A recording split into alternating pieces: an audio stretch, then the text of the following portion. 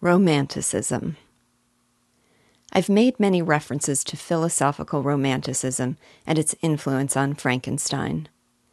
I'm not a philosopher, and my understanding of romanticism is tenuous.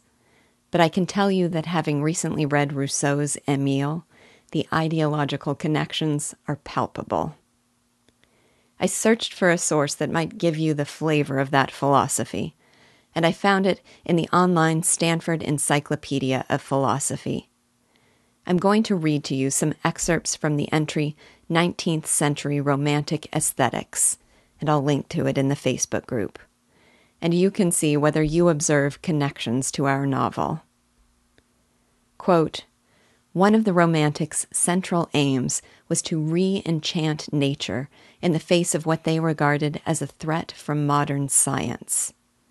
The threat was embodied primarily in the worry that modern science alienated rational and free human beings from nature, which, through the lens of this new science, had been viewed as a domain of brute, determined, mechanical causality. Science should become poetic, insofar as it should approach nature in the same way that criticism approaches romantic poetry. Like romantic poetry, nature should be viewed as an organic and spontaneous whole. Under this conception of nature, rational, autonomous human beings are not alienated from, but are rather part and parcel of nature." Unquote. Quote, "Not only, according to Romanticism, has modernity divided man from himself by enforcing the duality between reason and sensibility and severed the individual from his natural social relations, but it also alienated man from nature. Modern science, a vulture whose wings are dull realities, was regarded as the main culprit." Unquote. Quote, "Modern science dissected nature atomistically like a dead corpse. The Romantics regarded this approach to nature as reductive, as much as they regarded it as dissecting. It reduces nature to mere matter, devoid of the features that the Romantics took to be essential to it, like holistic unity, self-organization, and life. The growing sense of man's alienation from his natural surrounding was seen as a product of this reduction of nature.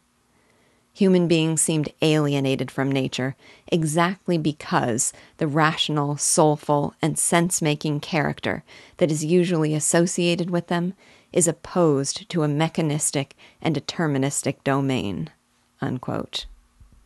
Quote, "According to the Romantics, the way out of these worrisome consequences requires that we recognize that modern science is reductive not only in terms of its object, nature, but also in terms of its methodology.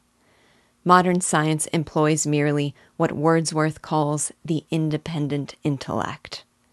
The Romantics understood this as calculative reason when it is isolated from non-calculative reason, sensibility, and imagination. Employed thusly, the independent intellect works as a knife in hand." Unquote. And quote, "The Romantics aspired to reform and counterbalance the merely calculative, quantitative, and mathematical use of reason that is characteristic of modern science, and open an era when no more numbers and figures feature as the keys to unlock every creature. Human beings should strive to return to the laws of things which lie beyond the reach of human will or power, the life of nature." Unquote. So, science as a threat, as something that alienates man from nature and from natural social relations. The independent intellect as a knife in the hand. The necessity of transcending the mechanistic methods of modern science and reaching for laws and powers higher than the human mind and will. I imagine you can see all these ideas reflected in Frankenstein. I've said that I don't believe there's any clear integrating theme here, but it's certainly the spirit of Romanticism that animates the fragments that have been brought together into this haunting creation.